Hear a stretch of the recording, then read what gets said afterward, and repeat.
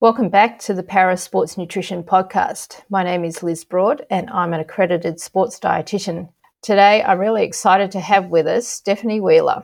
Stephanie is a wheelchair basketball coach at the University of Illinois and was previously the women's national team coach for USA, the women's national team who won a gold medal in Rio. She's also a two-time Paralympic gold medalist herself. So I'm really excited to have her on the program, and welcome, Stephanie. Thanks, Liz. Thanks for having me. I'm super excited to be with you today. So, Steph, can you tell us a little bit about your background and how you got into coaching wheelchair basketball? Oh, it's been a journey. So like you mentioned, I coach here at the University of Illinois. I'm about to go into my 14th year of coaching here, actually, which I'm Holy finding cow, it you're too hard. young for that. I know. I'm finding it hard to wrap my brain around. We're sort of in that transition period between one season and another. And so, yeah, year 14 is on the horizon, and sort of that transition between I'm not a young coach anymore, but I still don't feel like I know what I'm doing, but I'm supposed to know what I'm doing. So yeah, I've been coaching here for 14 years now. And I think to get to my coaching journey, I have to talk a little bit about my playing journey. I played here at the University of Illinois as a student athlete. And at that time when I played, and this will date me a little bit, but we were the only women's wheelchair basketball team on the collegiate level. And so, really, if you wanted to play women's college basketball, you came here to Illinois.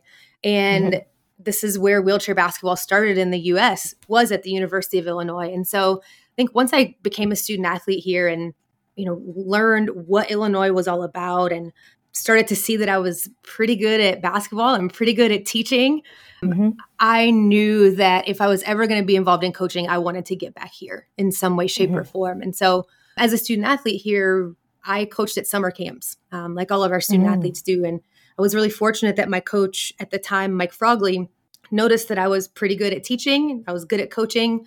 And he decided to take me around the country and around the world with him, teaching camps. Yeah, I've been to Japan several times with him to coach camps and tons of places around the country. And, it speaks to having someone who can see potential in you. And I think that's one of his strengths, was he saw that potential in me. And so I think he started preparing me for this job before I even know I was being prepared for this job, which is pretty cool. So, went along with my undergrad career. I graduated from Illinois. I moved on to the University of Alabama when their program was kind of just getting going, and, got some experience there working with some younger players that we had in our program as well. And I was getting close to the end of my time there and really wasn't quite sure where my life was going and what I wanted to do. And then I got a phone call from Mike Frogley one day saying, "Hey, our women's coaching job has opened up, and I would love it if you would come back home essentially and work alongside me," because he was still the head coach of our men's team at the time. So I wasn't going to turn that down because I think, when I think of Illinois, I think of dream job. So here I am 14 years later. And that's sort of how I got initially involved in coaching, was just somebody asked me, "Have you ever thought about coaching?" And I hadn't. And I'm so grateful that I did, or that person, Frog, thought about me in that way. So, yeah, that's sort of how I got here to Illinois. You had a great mentor, obviously. Oh, unbelievable. Like the best. And I'm so grateful that my first 4 years coaching here at Illinois, he was still here before he moved on to a different job in Canada. So, not only got to play for him, but come back here, work 10 feet down the hall from him, learning the ins and outs of coaching. And that's really honestly what set me up to move on to be a national team coach, was his guidance and his mentorship. He, again, saw that potential in me too, and was like, "Okay, these are the things that you need to do to get ready to be a national team coach if this is what you want to do." So really, just kind of opening up the possibilities of what could be, I think, is what a great mentor does. And he was certainly that. Yeah. That's amazing. And the collegiate wheelchair basketball program has expanded quite substantially since then. How many teams are there now in that league? It has. So on the women's side, we have 6 teams, which our women's college division is pretty young. We've only been around for about, 11 years, I believe. as a college division, prior to our women's college teams competed in the club level. So we're still pretty young as a division. So 6 teams, we have us, we have Wisconsin Whitewater, we have the University of Texas Arlington, University of Alabama, University of Arizona, and City University of New York. So I'm proud of our growth. I would love to see more teams out there, but we're getting there. But you also have a lot of players who come in from other countries, don't you, to really get some consistent playing because they don't get it in their own country. Yeah, we do. We had a Canadian student athlete on our team this past season. We've had athletes from all over the world come in because, like you said, it's one of the most, I think, unique training environments that you can be in for wheelchair basketball is to come to our collegiate system. And obviously, the focus is on academics while you're here, but it's such a rich training environment because you get to be on court every single day under guided instruction with a coach, with teammates every single day, which is something that most wheelchair basketball players across the world don't get. I think that's why they covet coming to the U.S. sometimes, and not just to our program at Illinois, but across the country at other wheelchair basketball programs. So it's a pretty unique opportunity to be in this kind of environment every single day. And, when done the way that enhances learning, you just see such exponential growth. Yeah. Yeah, I think one of our early podcasts was with Bridie Keane, who was out there for a while. Yes. Yeah. Bridie was on the team here my very first year coaching. So she saw raw, I have no idea what I'm doing in this coaching world, Steph. And she's such a wonderful human and just ambassador for our sport as well. I'm so proud of the things that she's doing in the college system there. Yeah, yeah. Okay, so can you talk to us a little bit about what the sport of wheelchair basketball is? Can you sort of explain any rule differences from able-bodied basketball and just what it looks like physically in terms of what does the training look like? Sure. So I kind of always open that question with the goal is still the same. You want to score more points than the team you're playing against, right? So that's pretty similar to what we see in running basketball. So the biggest difference is the wheelchair. And the wheelchairs are built specifically for each athlete to their specifications. So depending on level of function and level of disability, you have a wheelchair built for you that maximizes your function on court, which is pretty cool and unique with our sport because you're competing. If you have a higher level spinal cord injury, you're competing against players who might just have a below the knee amputation, right? Something that allows them more functional ability on court. So the chairs are designed to sort of help mitigate that in a way and enhance the function that you do have, which is, I think that's the coolest part of the sport is the design of the wheelchair. One of them anyway. Yeah. So you'll see 5 players on each side of the court playing. You'll see baskets that are the same height as in running basketball. You'll see a court that's the same size. Everything is the same on the basketball court as far as court size and equipment goes. Like I said, the chair is the biggest thing. That's the difference. Contact is allowed. That's another question that we get often is, is it physical? Absolutely. You are going to see, you're going to see chairs running into each other. Yes, you're going to see people falling on the ground and so athletically, just popping themselves back up and getting back into the play because you're at a disadvantage if you're on the ground, you can't play. So you'll absolutely see, legal and illegal contact all over the place. So basketball, and I think it's an exciting sport. I think it's a sport that requires not only physicality, but it also requires a strategic mind. I think that's one of the things that I was drawn to about the sport is that it really is a thinker's game, I think anyway. Yeah. There's physicality involved, absolutely, but you also have to know the sport. So combining those two things is just, I think that's the coolest puzzle to be able to put together. So you want to be as physical and as fast and as powerful as you can, while also understanding how to implement the fundamentals and strategies of the game. So if you've seen standing basketball and running basketball, you'll see a lot of similarities in our game as well, minus the chair. The chair is part of your body in our game. Yep. So anytime a piece of your chair goes out of bounds or anything like that, you're out of bounds. You have to make sure you have legal contact with your chair. So it's it can be comparable to the running game, but it's also a different sport unto itself with different strategies. And I don't think you could walk in from coaching non-disabled basketball and say like, okay, on day one, I can be a great wheelchair basketball coach. Yep. You can, I think, you have to think about the chairs themselves, they're pretty wide, aren't they, in terms of they've got cambered wheels. So the chair itself can take up quite a bit of land space, for want of a better way of describing it. Oh, absolutely. And, you also can't move laterally in a wheelchair. And so that's also something that I think, we have to think about as well. It takes up some space. You don't move laterally and you don't jump necessarily in the purest form of the word jump. There is a way to get a little bit taller in your chair by tilting. But so, there's some of those things that as wheelchair basketball coaches, we think about how to create more space on a court that, is crowded with wheelchairs. Yeah. And, how do you maximize that for your team? And so I think it's just this amazing chess game almost of how can I outmatch someone else, whether it's on an individual basis or a team basis.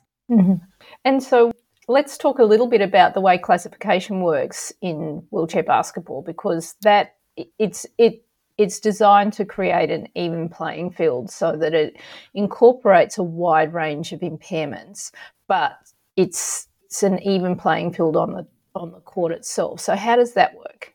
Yeah, exactly. So our classification system goes from 1.0 up to 4.5. With your class 4.5s, you have those that have the most functional ability on court. And when I say functional ability, I don't mean skill, I don't mean talent.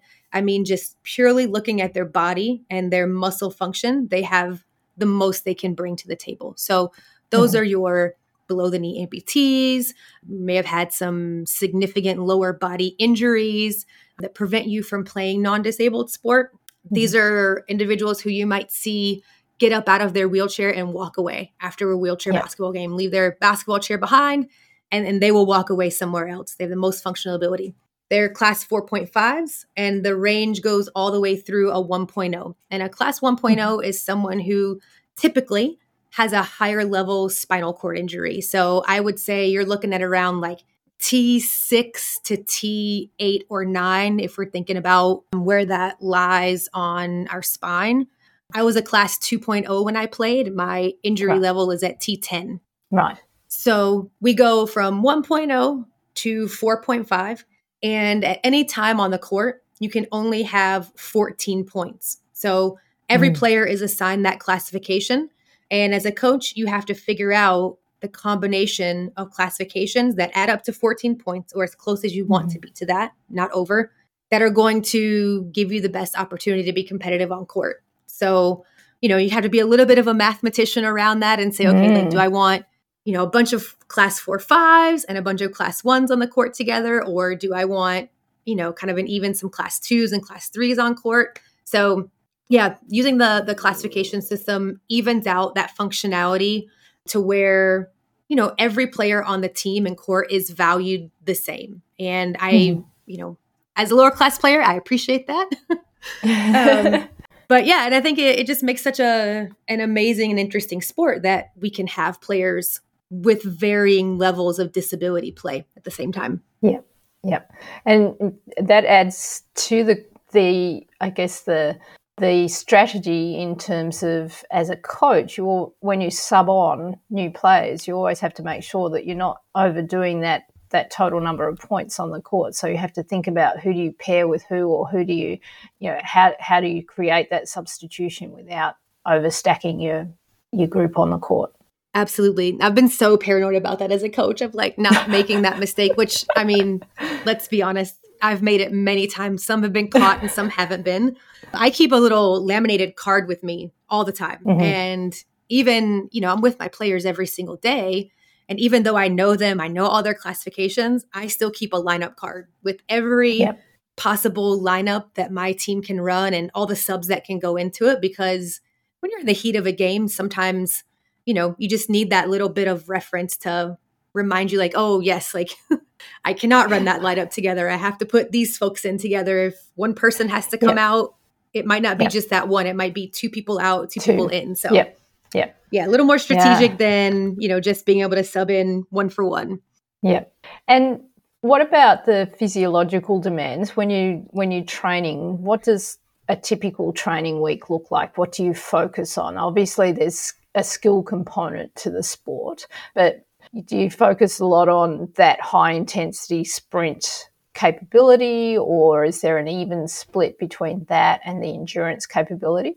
Yeah, it's a great question. I think it really depends on where we are in the season and where we are as far as, what we need out of our athletes. I would say at the beginning of the season, so for us around, September, October, as we're just getting back on campus, a lot of our focus goes into basic skill development and sort of that high intensity cardiovascular speed development that we are going to, in the long run, want. So our practices are designed around that. There's more cardio, a little bit less skill instruction, more of a cardio base to our workouts. So we might do like 2 days a week where we have a heavy cardio load, and in the preseason, 2 days a week where we do a heavier skill development load. So it's, relatively even at that point. As we move further into the season, we have higher demand, our athletes have higher demands on them from a perspective of game performance.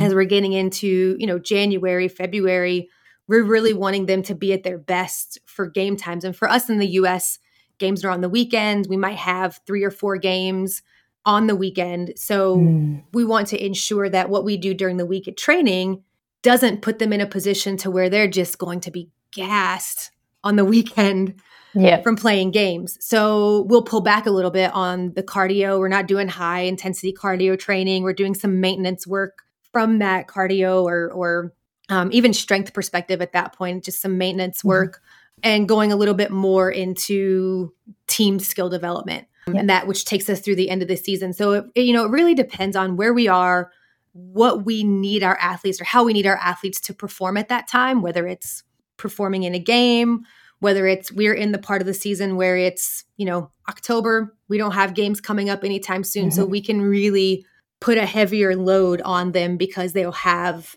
the weekend to recover. So, and then we're on court, regardless, we're on court 5 days a week, whether that involves some, strength cardio work or whether it's all skill work.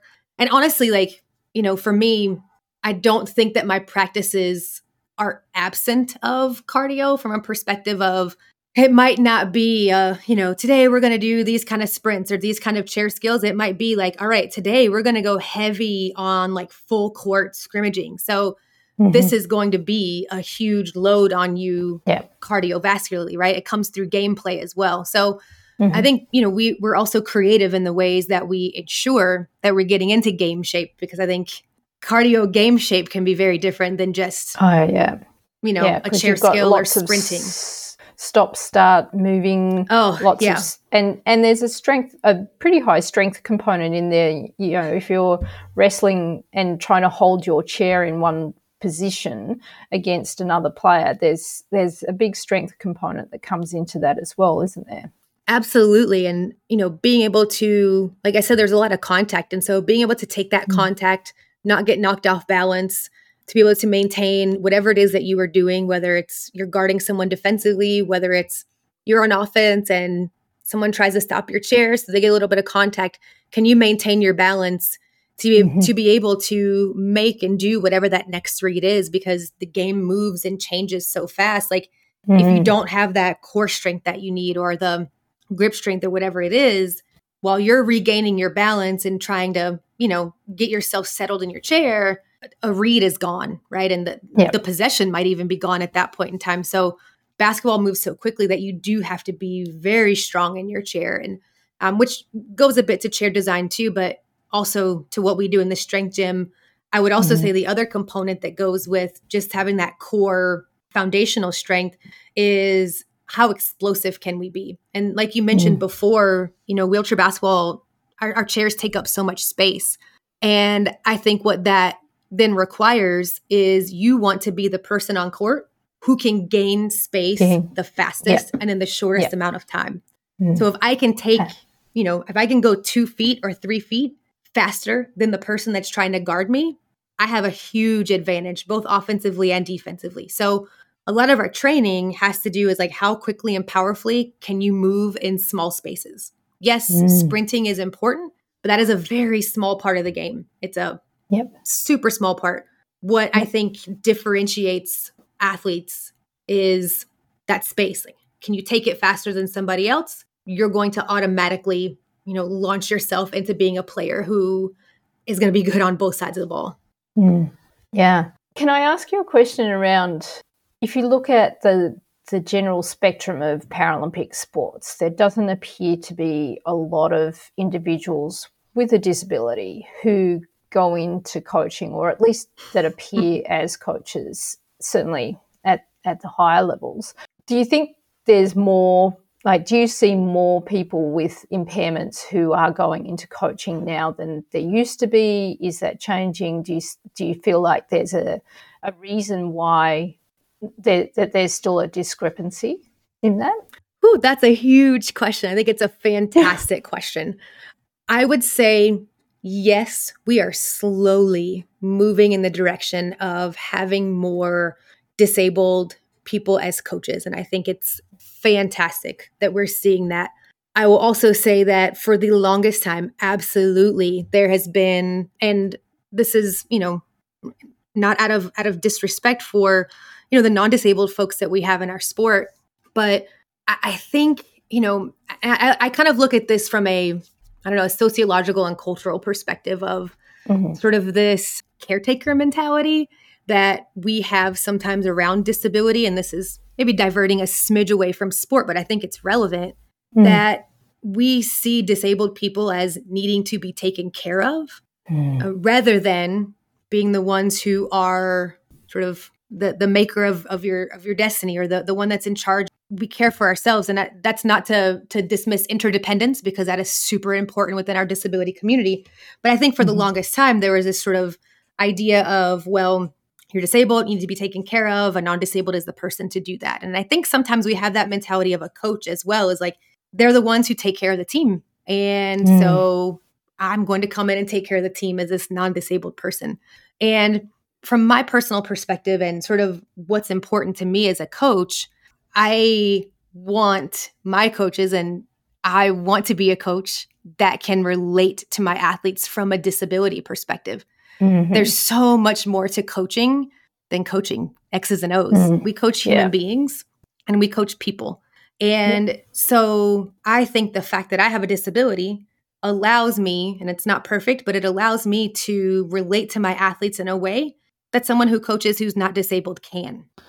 And so I think we're slowly seeing a movement of, the redefinition of what a leader can look like, and the redefinition of what a coach can look like. You can be female, you can be disabled. And we're not sort of putting labels on folks that don't need to be there. So, that winds back to sport, because, it is important that we have individuals coaching who have had the experience of playing wheelchair basketball. I think that's hugely important. The chair, knowing how to move the chair, knowing how to be in the chair. I think that's hugely important to being able to teach the sport on just a pure X's and O's level. It helps you to be able to teach the sport. And I think looking outside of that, from a cultural perspective and a sociological perspective, I can relate pretty well to what my athletes go through on a day-to-day basis. And I understand how our bodies work differently. And I think all non-disabled bodies work differently, but particularly within our disabled community, our bodies are unique. And to be in a position where I can understand that, I think is super important. So yes, I think we have this slow and steady movement towards more coaches who have played the sport or who are disabled being in these positions of leadership. I'd love to see more at the administrative level as well. I think that's just as important as seeing them, and actually at all levels. I shouldn't just say administrative, but even in support staff as well. I think it's super important that we begin to see more and more, whether we're former athletes or not, disabled people into these positions. Absolutely. Are there any female wheelchair basketball coaches who coach a men's team? Great question. In the U.S., there are some who, I'm trying to think actually, in the college division, no. In some of our club leagues, Yes, but our club leagues most times are co-ed. So, you can have women who are disabled coaching teams on a co-ed team. I could be missing some, and, pardon me if someone's listening and they're like, I'm a female wheelchair basketball player that coaches a men's team. So I apologize if I don't fully know, but to my direct knowledge, I only know, and I'm thinking of international level right now, I only know of one female right now who's coaching a men's national team, though she does not identify as having a disability. Okay. It's interesting, isn't it? Yeah. Very much so. I mean, I think we coach humans and we coach people. And so I'm going to take one step back on that, actually. Christina Schwab was the assistant coach for our men's national team at the 2021 Tokyo Games. And she's now the head coach of our women's national team. But for the Tokyo Games, she was Coach Lyken's assistant coach. So she's one of the first that I've seen that have gone to a Paralympic Games, has been on the bench and an integral part of a coaching staff. But that's not current. She's now the head coach of our national team, which is awesome. Yeah, but it's great that there's some change afoot and people coming through and a change, I guess, in terms of that acceptability of females being able to coach males, irrespective of whether they have an impairment or not, and that carrying through down the line in terms of, anyone with an impairment can coach just as effectively and sometimes even more effectively Paralympic sport or even able-bodied sport for that matter than someone who doesn't have an impairment.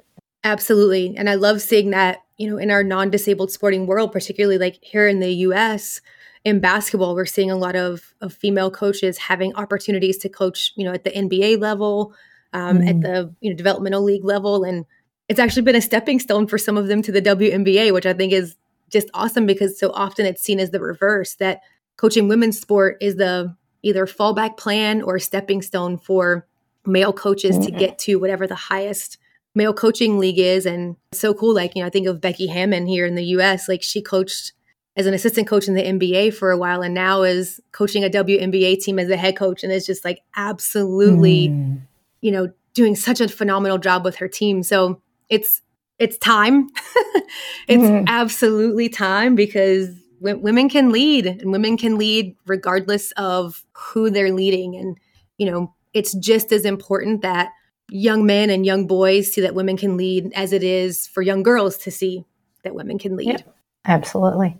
And we've gone a little bit off topic, so let's just remember that this is a para sports nutrition podcast, me included. I allowed that one to go off topic. So can we come back to what do you think are some of the key nutrition challenges that you see your young athletes facing? I mean, they're collegiate athletes often, first time into a college setting. So there's that whole spectrum of first year, second year college issues that can arise. So what do you see as some of the key nutrition challenges from a basketball perspective and just, in general, but also with the age groups that you work with? Sure. I think one is the time management surrounding nutrition.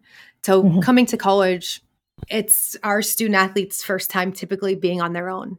They're coming straight from high school to being with us here, and they're on their own, having to make their own choices, having to make their own decisions about, what goes into their bodies, when it goes into their bodies.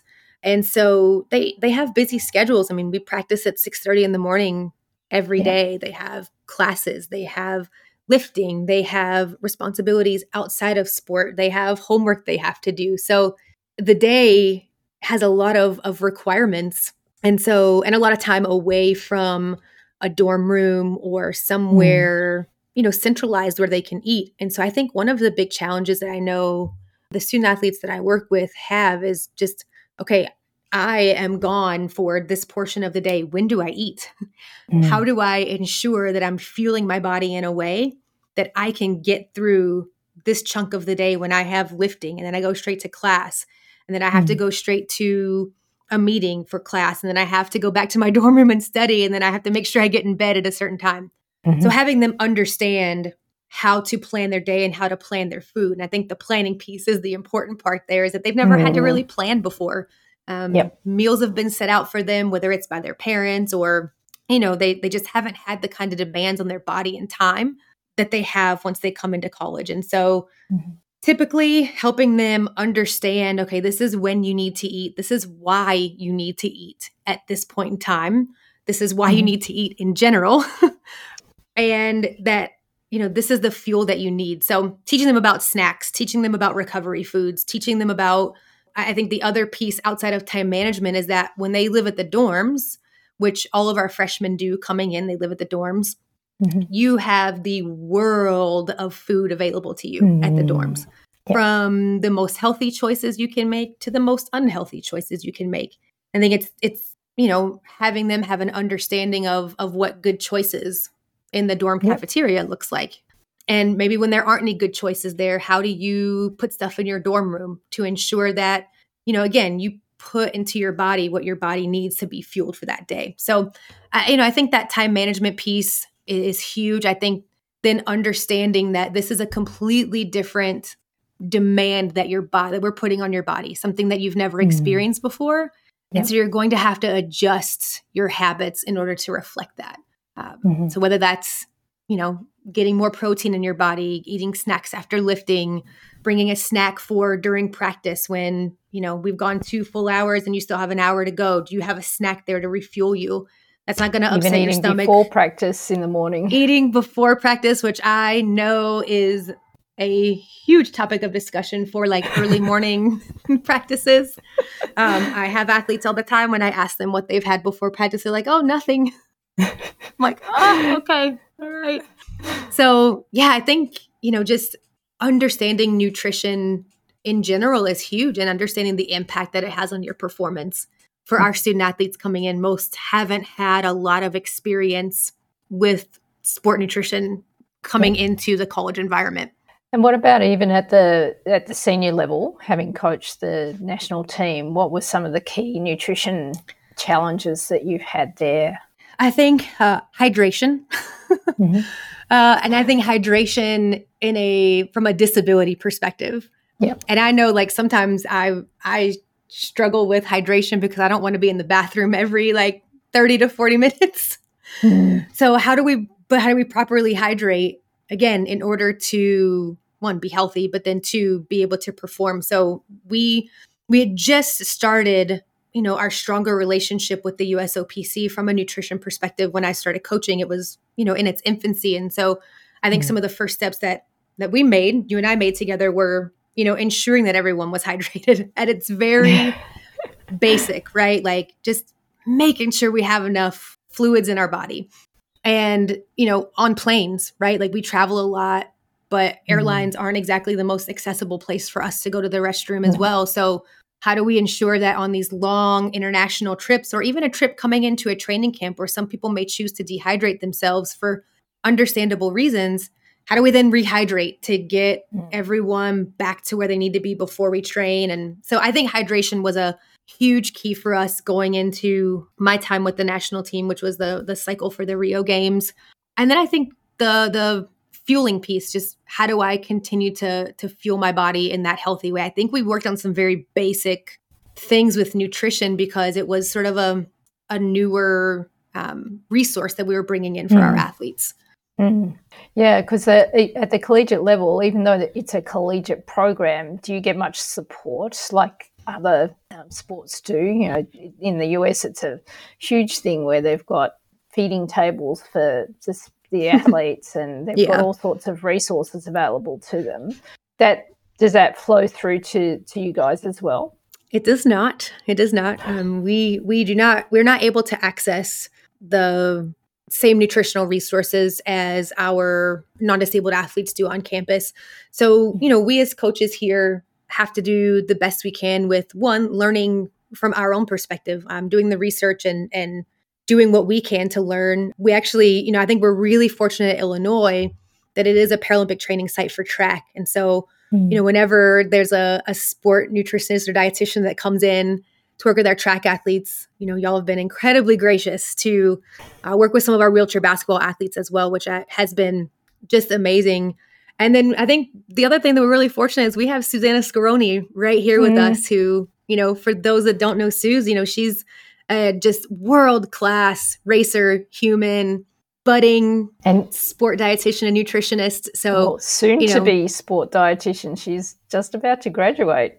She's so close. So we're incredibly fortunate to have her here. And my incoming freshman actually met with her a few times this year to work on more individualized plans. One, how to use the dorm cafeteria, but then two, to make them make their plans more individualized for them. So I would say we have some resources here that we take advantage of that are outside of what the university provides for our non-disabled athlete population. We sort of go a different route, I think, because, some of the needs of our student athletes are a little bit different. So I'm hopeful we can convince Sue to stay and just become our sport dietitian here. That would be unbelievable. Hear. I'll be totally up for that. So, Stephanie, what have you learned as a coach compared to what you learned as being an athlete? Oh my gosh. There is a lot more that goes into coaching than I think our athletes realize. And I'm not saying that to be disparaging to our athletes at all. But I think I had an idea in my mind of what coaching was like before I got into it. It was like, cool, we'll come in, we'll teach, we'll get to build culture. I'll teach them how to play basketball and cool, that's it. There's so many other things that go on.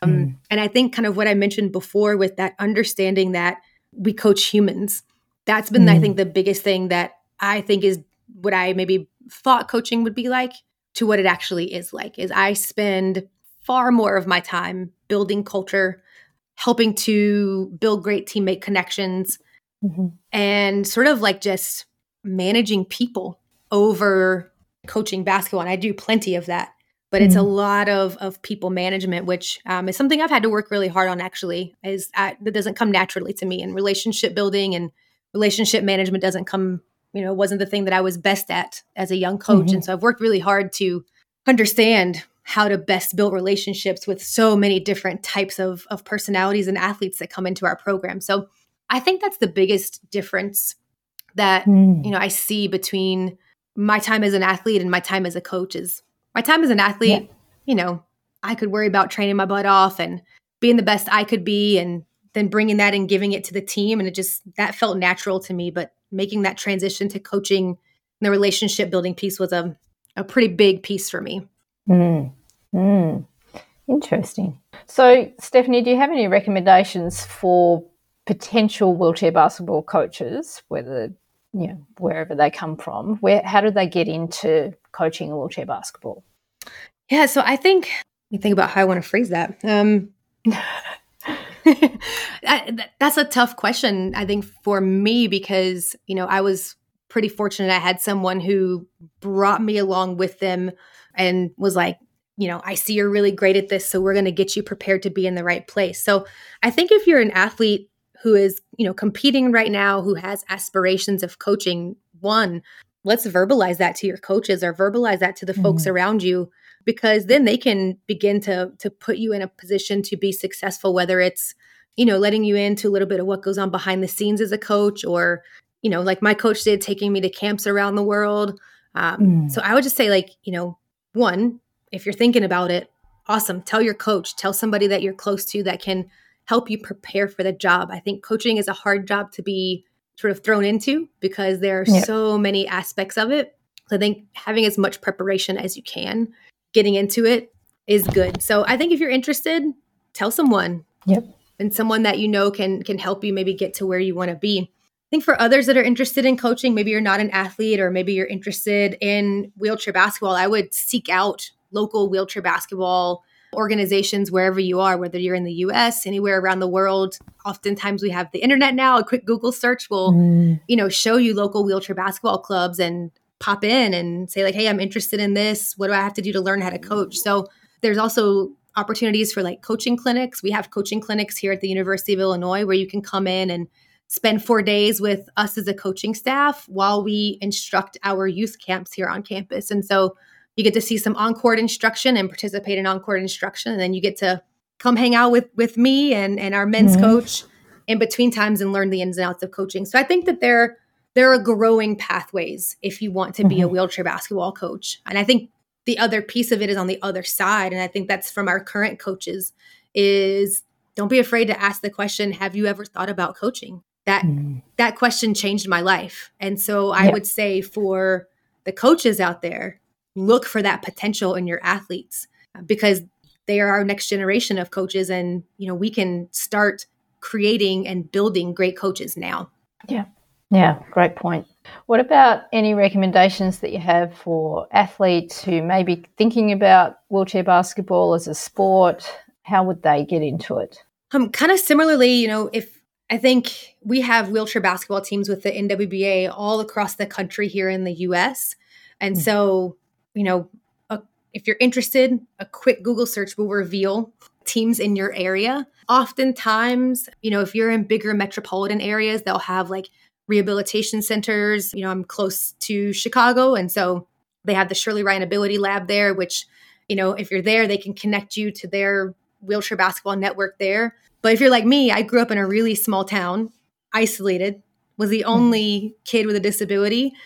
I found basketball through a random serendipitous meeting with another parent. So I would say if you're interested, if you want to get involved in the sport, search for what's around you, seek out rehabilitation centers. They often can point you in the right direction as well. Yeah. Awesome. Great. Well, thanks, Stephanie, for all of your experience and your journey's been, I can't believe it's 14 years that you've been at the University Me neither. of Illinois. You seem like you're still in your 20s. I wish I felt like that. I wish my body was still in that shape. Oh, don't we all? Let's just finish off with what's your favorite food?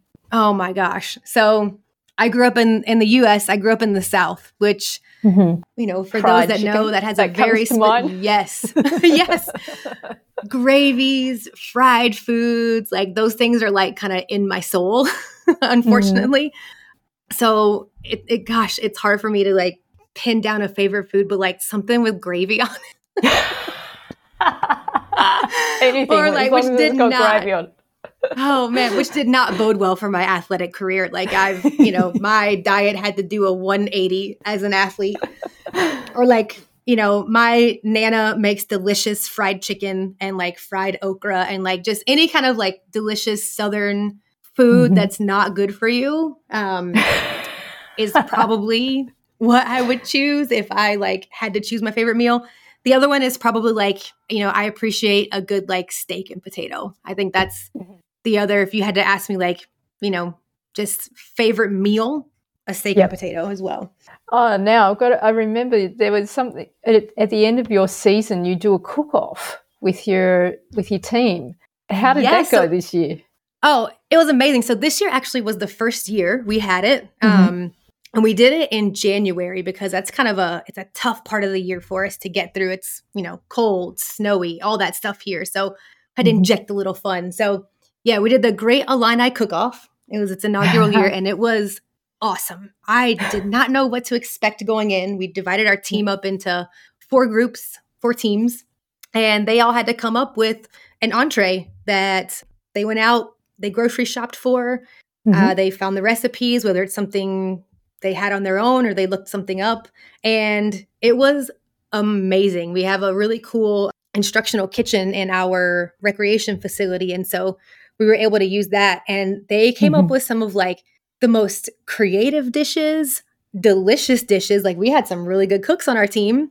Awesome. Yeah. And so I think it allowed them to learn a little bit about grocery shopping if they had never done it before. And there's certainly, I want to build up to it next year to like add in some of the teaching components about, grocery shopping or, meal planning or whatever that might be. But it was awesome. It was a great team building opportunity as well. There's some people who were not great cooks, some people who are. And it was a really great way to have some fun together, make some delicious food, and have some fun. Our inaugural winners, we have a cutting board that we gave as like the trophy or whatever. So we have our cutting board that we'll pass down from year to year. And Yeah, it was so much fun. I can't wait for next year and they're already talking about it. Like they're already talking about recipes and ideas. And so I think it creates this fun, healthy atmosphere around food and around what we put in our bodies. And so, and like I said, just on top of it all, just a blast. That's so cool. I wish I had been there. I know. We would have loved to have you as a guest judge. Maybe one year I'll have to sneak over and slip in as a guest judge. I think that would be awesome. Well, Stephanie, thank you so much for your time. I really appreciate it. And yeah, we certainly look forward to seeing loads more come out of your program and just more female wheelchair basketball coaches who take that opportunity and really grab it by the ears and run with it like you have. Absolutely. Thank you for having me today. This has been a lot of fun. Stephanie does a great job of highlighting the important role a coach plays in not only teaching about sport, but also the life skills of an athlete outside of sport. I hope you enjoyed this podcast. If you did so, please share it with your social media. And we're also happy to hear your feedback. Please join us next time when we talk to Stephen Lovelace, who was one of the original para triathlon competitors.